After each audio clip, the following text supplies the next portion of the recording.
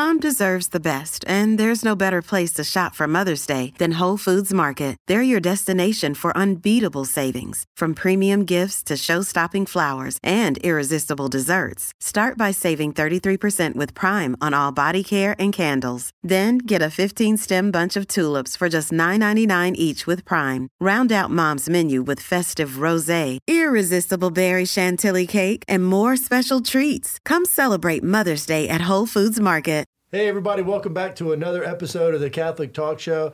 Today we're going to be looking at Paul VI and how he predicted the future. That's right. We're going to be looking at the document Humanae Vitae by Pope St. Paul VI and all the prophetic statements it contained. Clearly, this great pope, a saint, predicted the future. And when you see these four prophecies and the way they've unfolded, your mind will be blown.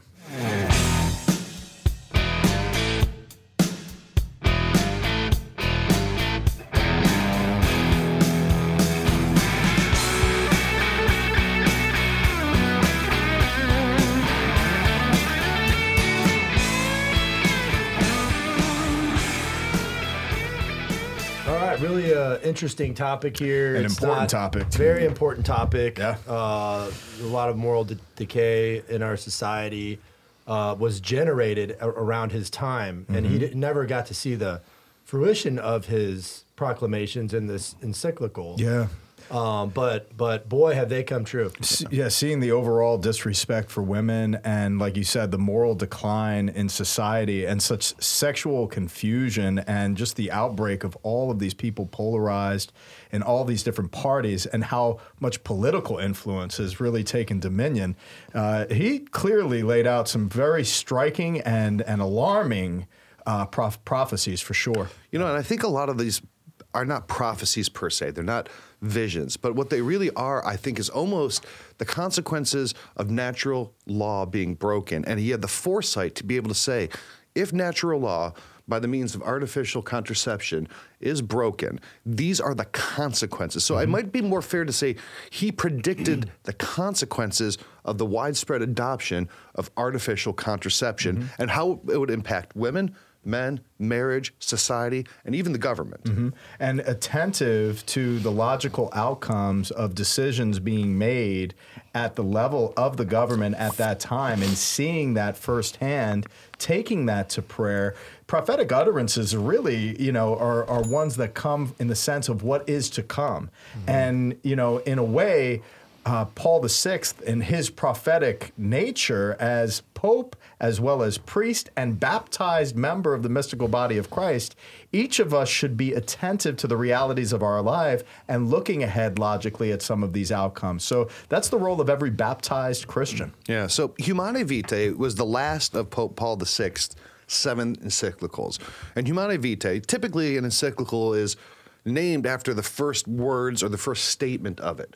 So Humanae Vitae is Latin for of human life. This was written by Paul VI. It was dated July 25th, 1968. So this is really kind of in the cusp of the sexual revolution happening in the 60s.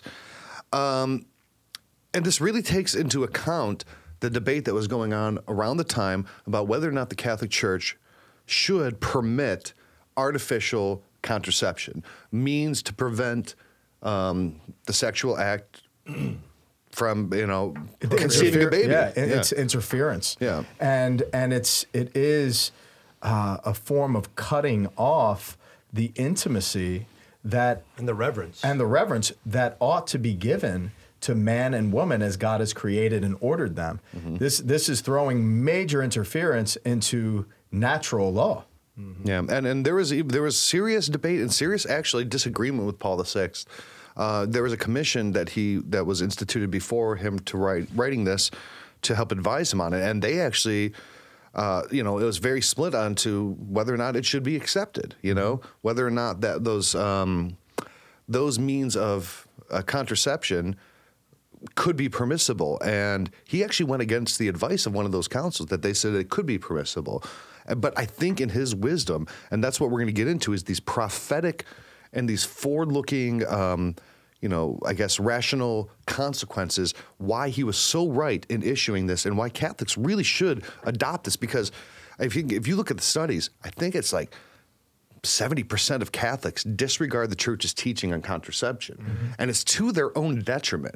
And we wanted to do this because it is a very tricky subject. It's a very personal subject, but there is some real wisdom, both from human law and inspired from the teaching position in the chair of the church. So why don't we get into this first one here, Father Rich? So the first one is infidelity and moral decline. The Pope first noted that the widespread use of contraception would, quote, lead to conjugal infidelity and the general lowering of morality.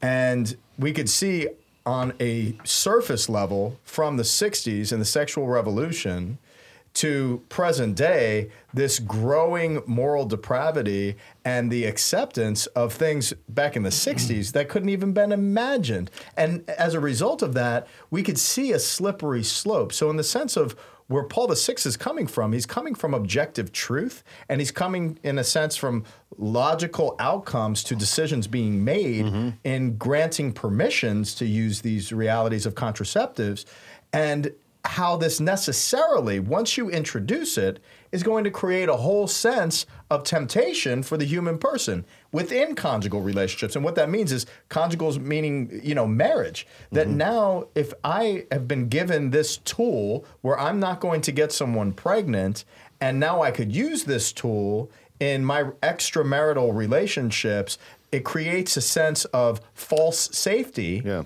And now I'm going to explore that false safety because I have really nothing to lose. Yeah, I mean, it would be like, people jumping out of a plane without a parachute. You knew the consequences. Yeah.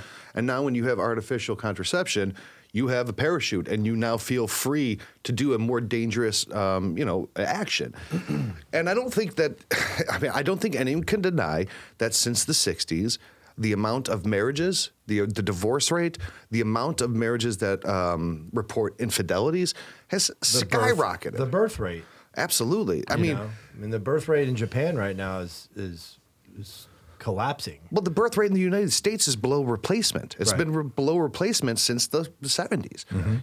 And here's one of the things is that another thing that I think that's part of this, and we'll get into it later, but is having a child now is starting to be conceived by a lot of people as a punishment for having sex, not the natural and right outcome of it. It's like, we had this thing and the contraception didn't work and I had a baby. It's an accident. And this is the punishment. Yeah. Like that's the negative outcome of sex when that is the God-given. That is the reason to have sex, right? Yeah, yeah. And the thing, you can even expand it too. And I know we're going to get into some other things, but why divorce? Well, if you're a man, you're woven into your character, woven into how God created you is to father children and protect them, right? So that's your identity, not to have gratuitous sex with whoever you want with no consequences. And so what happens is inside of your brain, you're thinking, wow, there's this contraception. I can go out and lend anything to my lust for other women. And so now you have so many divorces because men just are not attached to the value that they have and how they were created to protect men and these women. These are the outcomes: divorces, abortion, out of wedlock pregnancies, venereal diseases, all other sorts of sexual complications. And clearly, exactly what you're saying, that's the outcome. Yeah. And that's what these false safeties provide. And when you divorce, the fact that the sexual act, the conjugal act, ought to always be open to life. When you remove life, you're also removing the human dignity of the person that you are exchanging in this action of love. You're divorcing love from the action, you're divorcing the person, and you're treating the person as a masturbatory tool. That's right. So this in particular comes from Humanae Vitae 17, which was the consequences of artificial methods. And this is what he said specifically. Let them first consider how easily this course of action could open wide the way for marital infidelity and a general lowering of moral standards. Not much experience is needed to be fully aware of human weakness and to understand that human beings, and especially the young, who are so exposed to temptation, need incentives to keep the moral law. Yes. And it is an evil thing to make it easy for them to break that law. And that's back to natural law. Yeah. You know, we are absolutely interfering with what God has set into place, and natural law gives us guiding principles and guiding tools that we would follow the right path. This adds additional paths that don't move in a direction that is good for the human person. Yeah, and lowering your moral standards and you know, even with divorce is like, you know, I'm just sick of this woman. I can always go find somebody else. And so what happens is They all become these families, replaceable. right? The families, yeah, they're exchangeable, but the families are broken, and kids naturally look at themselves as being their fault. And so the kids end up, you know, turning to other things because they don't feel loved by a mother and a father. And so we see that in our society too, still today. Yeah, absolutely. Now, kind of speaking also to what you were saying, and what you were saying about turning a person into basically a masturbatory object. This one I think is really important, especially for women to consider, because, you know, the pill was marketed as freedom and liberation for women. Finally, you're free. You're free from that whole having to have a baby thing if you want to go out and have sex. And if you want to express your sexuality and you want to be a independently sexual woman, just like a man can be, you're free now. What a lie. What a terrible lie foisted on womanhood, and how they were manipulated into believing that to be true.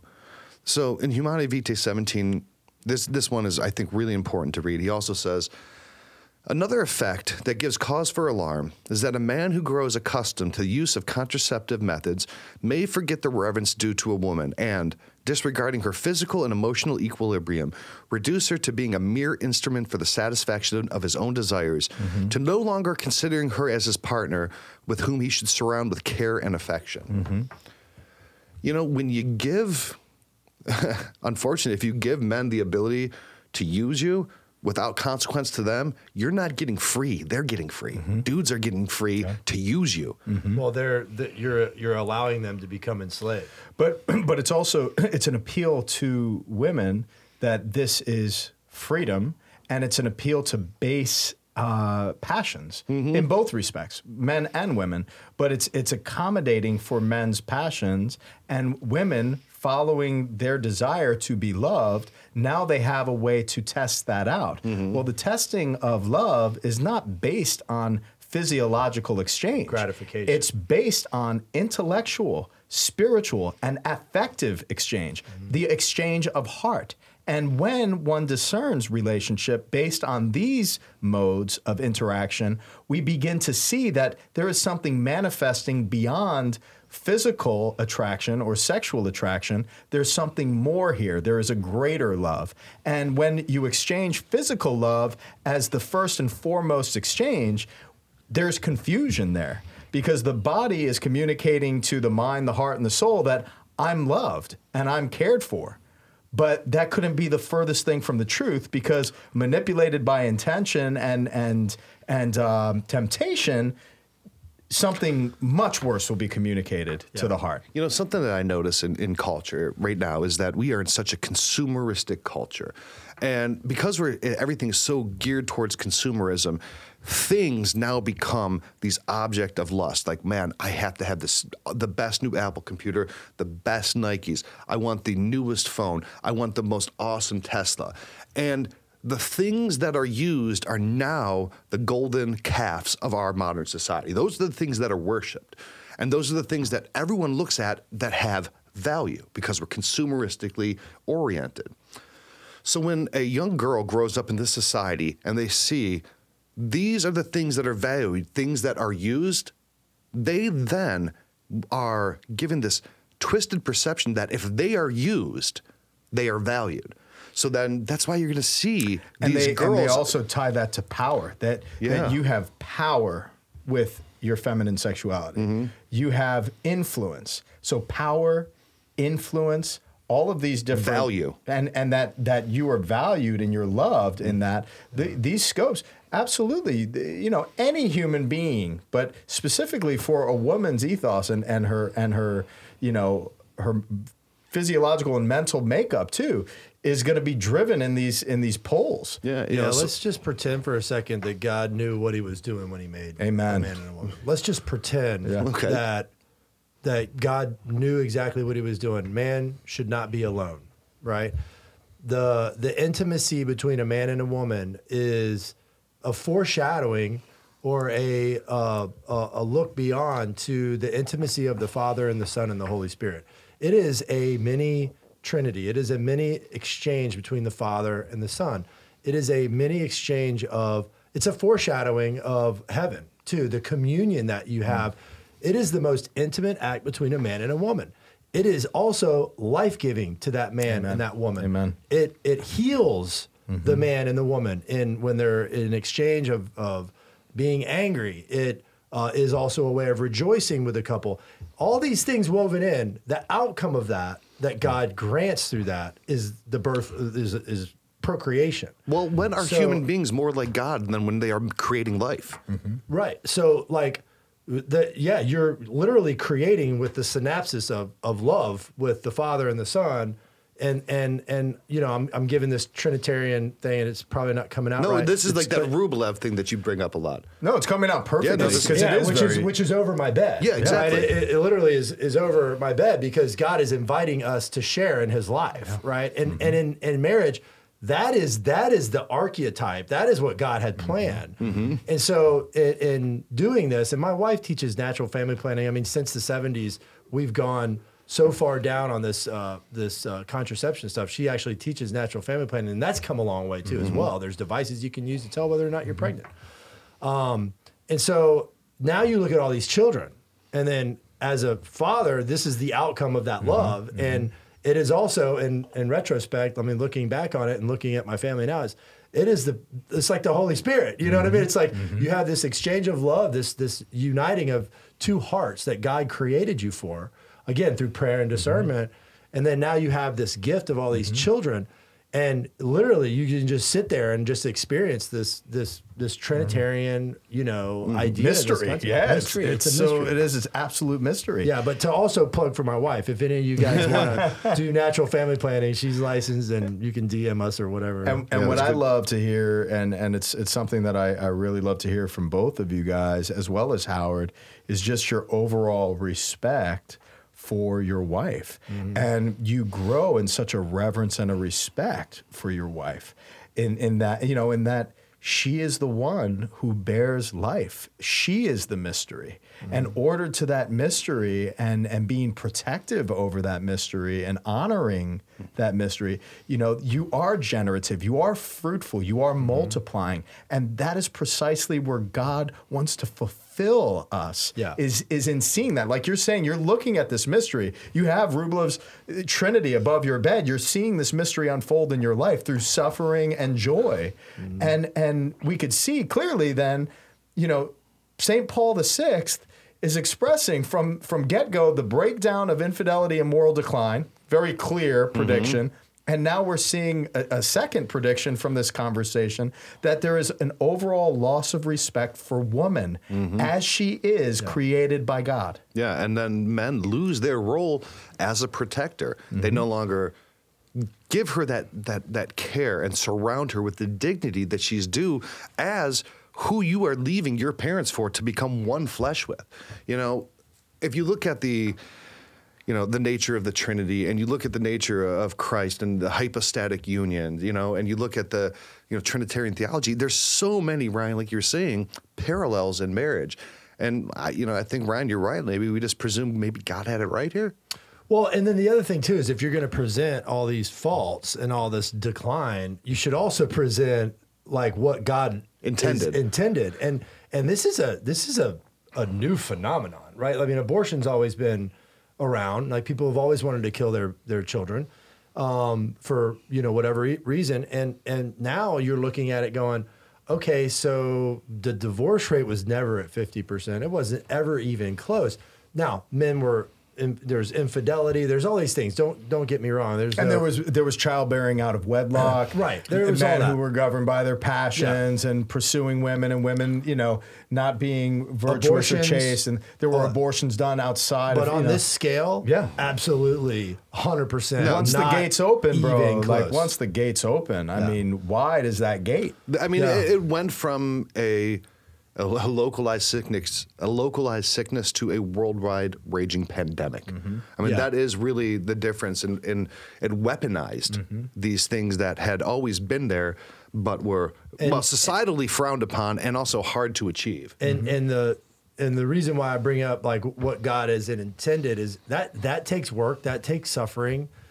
Just like anything else in the Christian life, like you don't experience that without suffering. You can't experience a deeper intimacy with your spouse without suffering through getting through things together and growing together and sacrificing for one another, right? I mean, you can't do that. And I just think now it's just people are just like, they don't want to go through that. It's just like, why do I need all this garbage when I can just have the cherry on top? You know what I mean? Like, what do I need this stuff for? You know, one of the greatest pieces of wisdom that was ever given to me going through the seminary, and I give a shout out to one of my brothers, Tim Holida, who's a great priest out in PT, a mutual friend of ours.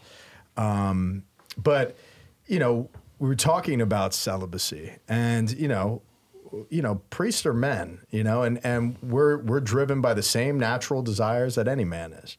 And it's like, you know, how am I going to be celibate for the rest of my life? How can I exercise the virtue of chastity for the rest of my life when I have these drives? And, you know, and this is, you know, if I have a false safety everywhere I turn, I could be as promiscuous as I want to be. Is that going to make me, you know, have the sense of freedom and I'm happy and I'm joyful? No, it's going to do something much worse.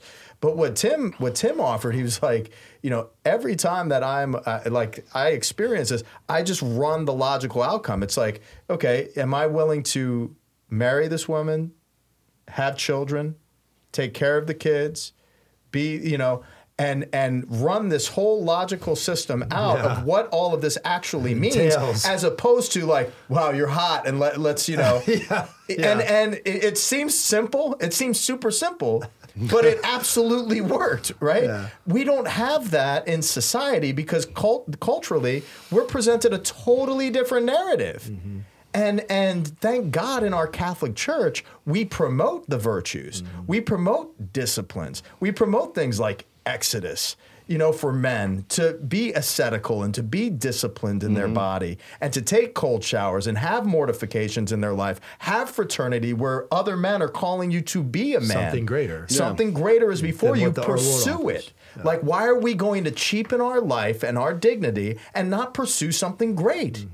We have the capacity for greatness. Well, the only way we're going to get there is if we motivate one another and fulfill what Christ is calling out to us to do. That's right. Yeah, there's something different about the life of a Christian, and there always is, because the world is going to offer you everything on a platter, and then you've got the Christian life, which is suffering, and the grace that comes through and in that, and the growth that you have in the kingdom of God as a child of God. Those things are completely just thrown out. You know, like it's just dumb and tiresome. You know, Paul VI kind of he anticipated that there was going to be a lot of pushback on this. I mean, he knew it. He was a smart man. You know, he knew that this was not going to be an easy pill to swallow, pun intended, right? So in 18, he said, the concern of the church. It is to be anticipated that perhaps not everyone will easily accept this particular teaching. There is too much clamorous outcry against the voice of the church, and this is intensified by modern means of communication. But it comes as no surprise to the church that she, no less than her divine founder, is destined to be a sign of contradiction. Amen. We are a sign of contradiction, and we should be, and that's what Christ calls us to be, that we should be a contradiction to the moral standards of the day. We should be a contradiction to the treatment of women. We should be a contradiction to men thinking that that's going to give them happiness. But still, again, I'm going back to this contradiction, which is great. But we talked about, you know, martyrs, you know, going into being martyred and maybe not being a true martyr. Like, you have to be careful to pursue this contradiction without the grace that flows from the way that God is like the way that God has created your life, right? The way that God has put forth this. So yeah, this is not a contradiction just to be like, haha, we're different than you. No, I know, but there's a difference. I think there's some people that look at that and they go, you know, I have to be contradictive to everything, and you know, but it's more of a hidden life of how God has created you and what He wants from you, and the grace that comes from that, the lasting happiness and the joy that comes from that.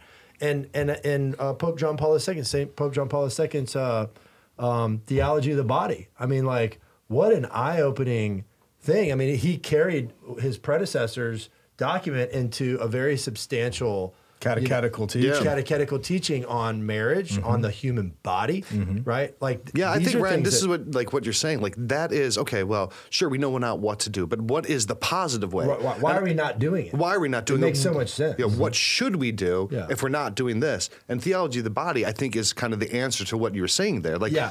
why is marriage important? Why Yeah. is there this union? How is this a reflection of the Trinity? You know? Yeah, and this was the warning, right? Yeah. I mean, in my This was the opinion, warning. this was a warning that was sent, that was unpopular. Thanks be to God, he did it. Yep.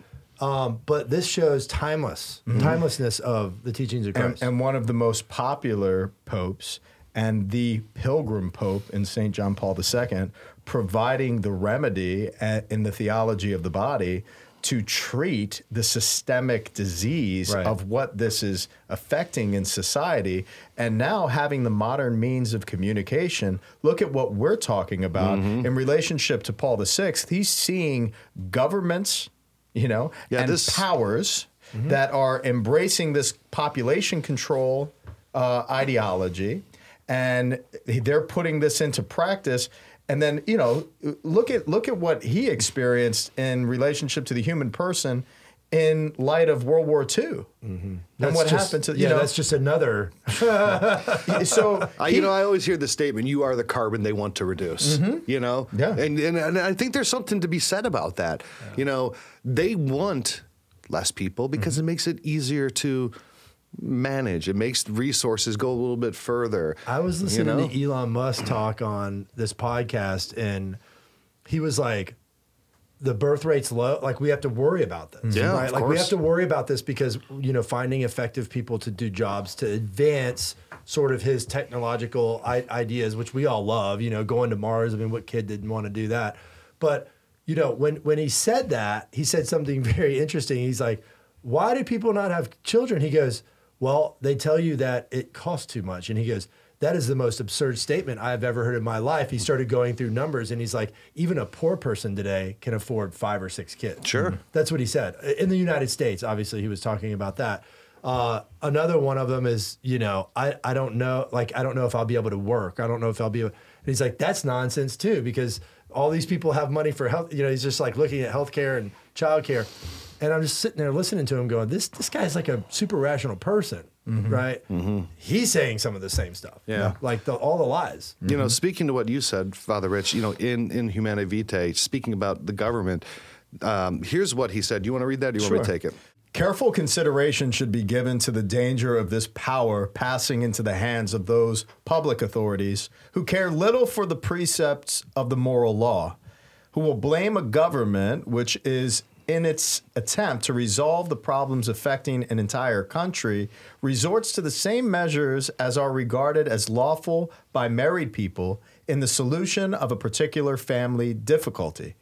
Who will prevent public authorities from favoring those contraceptive methods which they consider more effective? Should they regard this as necessary, they may even impose their use on everyone. It could well happen. Therefore, that when people, either individually or in family or social life, experience the inherent difficulties of the divine law and are determined to avoid them, they may give into the hands of public authorities the power to intervene in the most personal and intimate responsibility of husband and wife. 100%. That could not be more clear and prophetic. And It's Pandora's box. yeah, and how does the government do this? Look at the media. Look at what's being presented and marketed. Look at the elites. Look at all of the people that are controlling these politicians. Look at communist regimes that dictate that you can only have one child. Look at human and humanitarian aid to Africa, Bill Gates Foundation. contingent on them taking contraception and their governments accepting contraception. You can wipe out a whole. I mean, you could. I mean, like eugenics, like the eugenics idea of when the lady that founded Planned Parenthood. Margaret Sanger. So, like, look at this. The government is using the same thing. So, that married couples in the solution of a particular family difficult. Well, we don't got enough money for another kid, so let's just contracept. Well, we don't have the money for another million children. Let's just push contraception. Yeah. It's the same natural extension on a larger scale. It's to the same magnitude.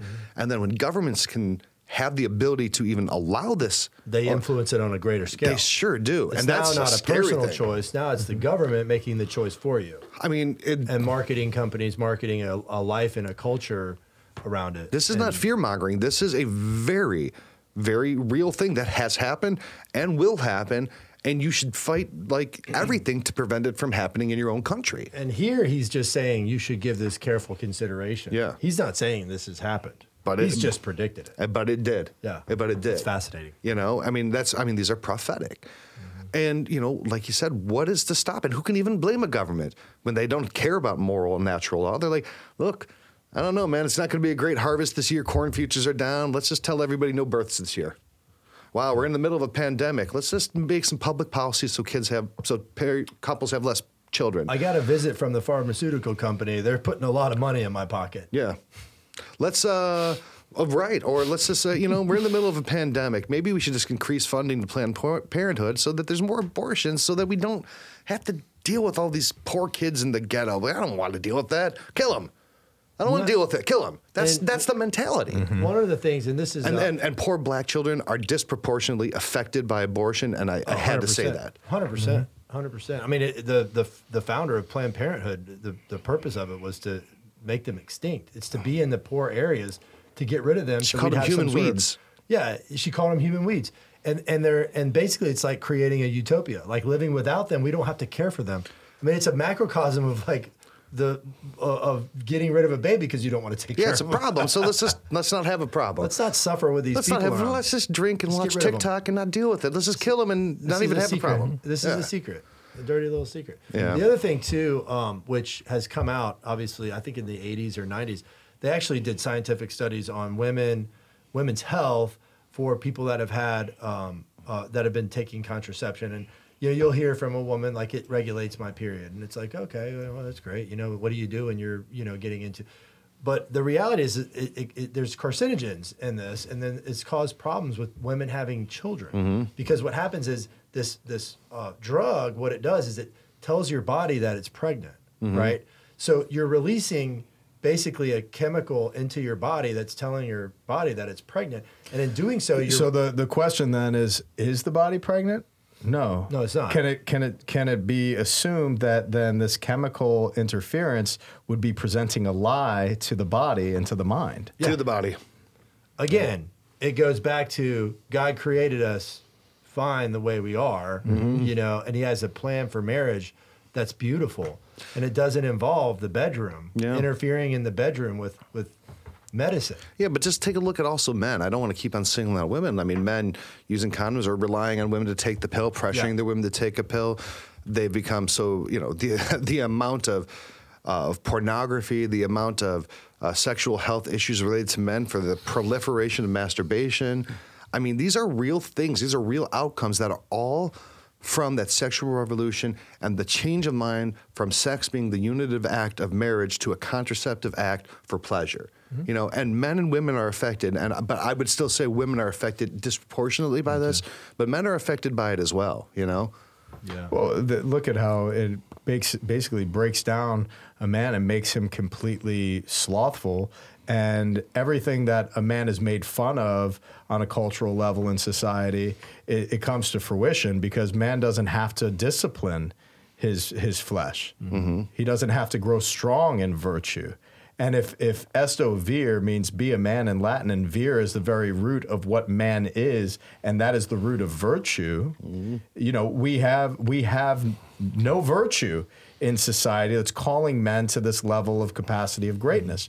And if that's the case, this majorly affects man in a huge way.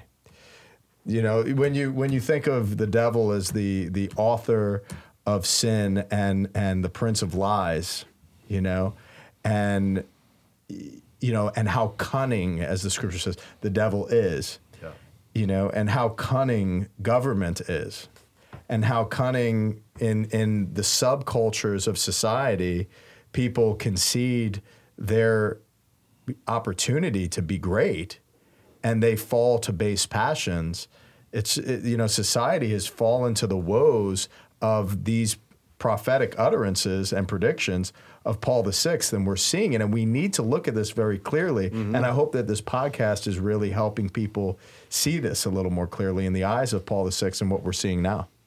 Now, I would say the fourth one and the final one that we'll say, and I encourage everyone to go and read this document. If you've read it, go reread it. If you've never read it, we'll put a link. Make sure you read it. And this is one I think that's just now kind of coming to the bad fruition. We're just seeing this aspect of it because this is maybe a little bit more of a longer growing season on this negative side effect.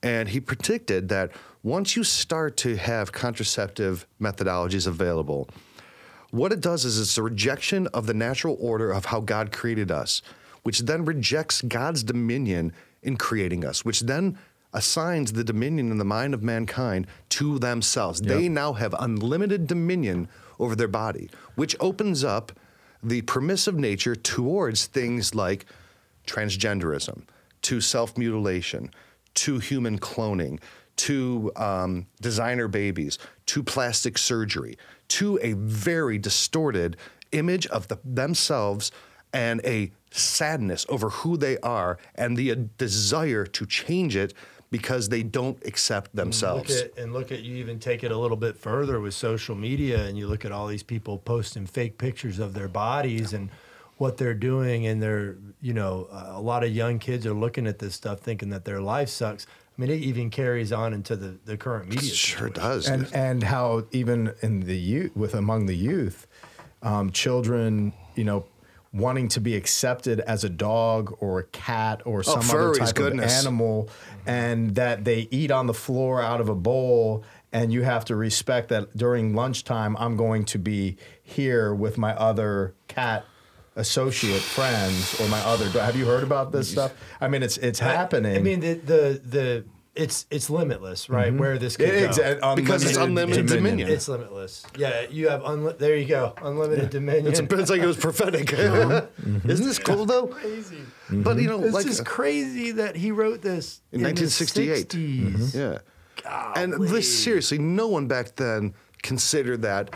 There was no human mind that was grasping this in this way. I mean, maybe very, very few. But this is why natural law is so important, because natural law has, an inverse reaction when it's violated. There's an inverse reaction. It is just like the laws of nature. The laws of the natural law has a reaction when it's violated. Human has natural law, just like the ocean has a natural law. Just like the forest has a natural law, and protecting these things and all that.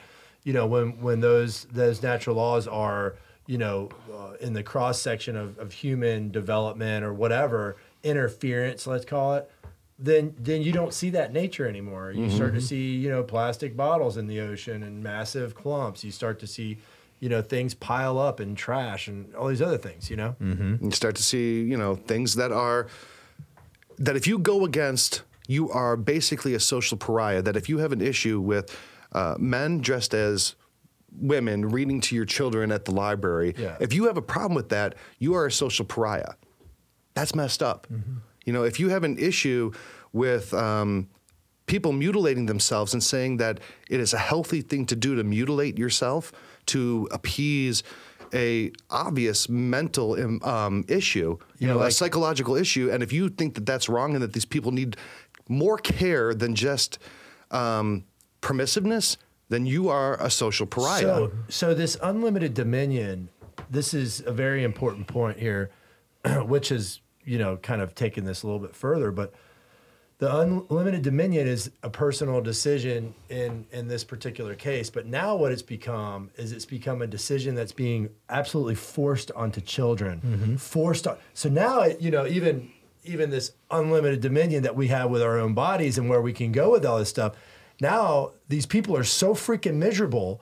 They're literally abusing children into it. Well, Delacroix, we do have dominion over our children as fathers, right? Yeah. We have dominion over our children by the natural law.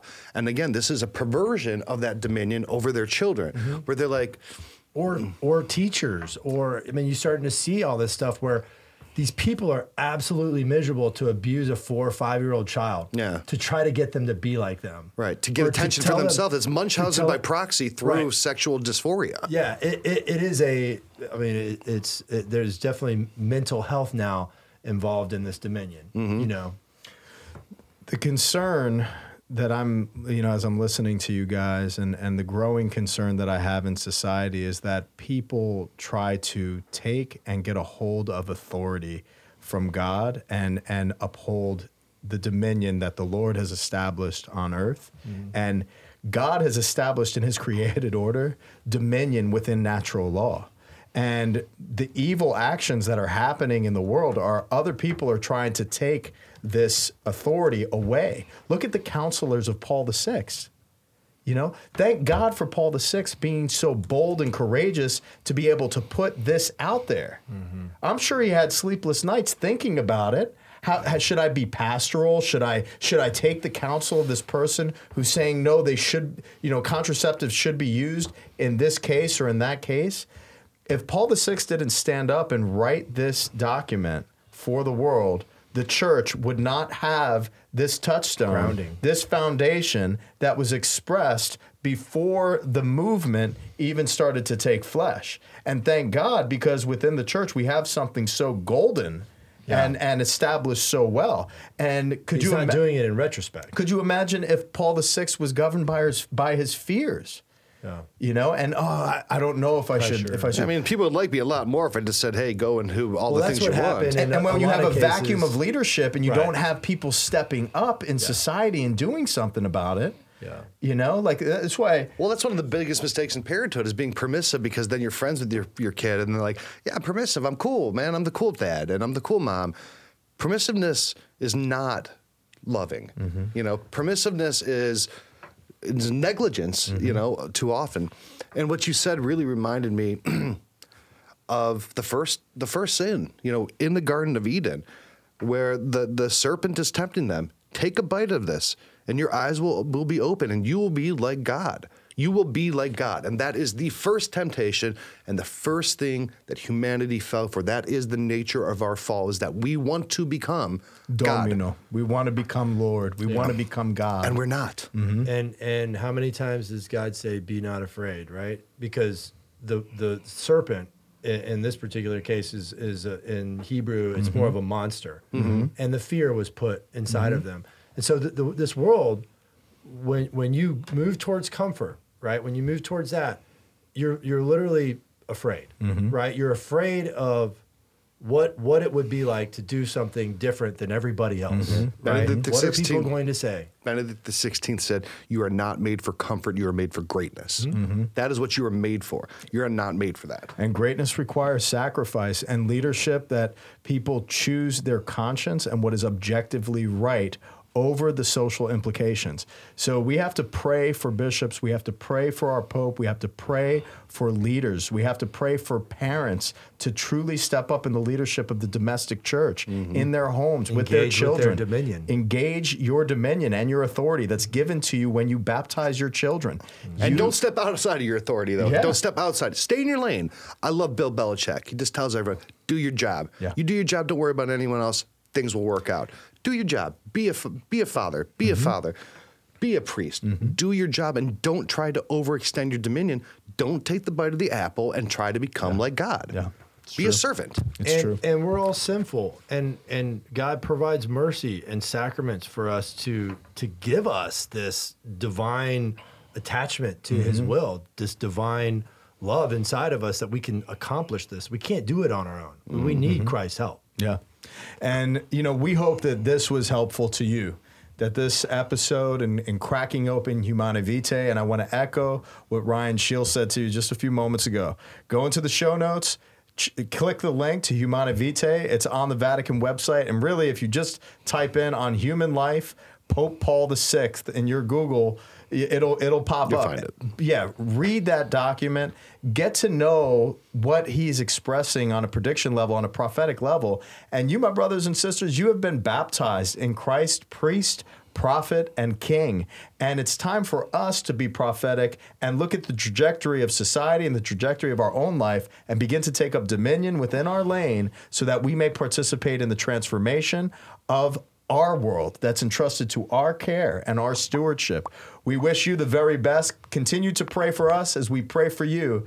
And a big, big thank you to each of our patrons out there that support the show, to all of our subscribers, to all who follow us on social media. Make sure you're giving us thumbs up and spread the good news. God bless you, and we'll see you next week.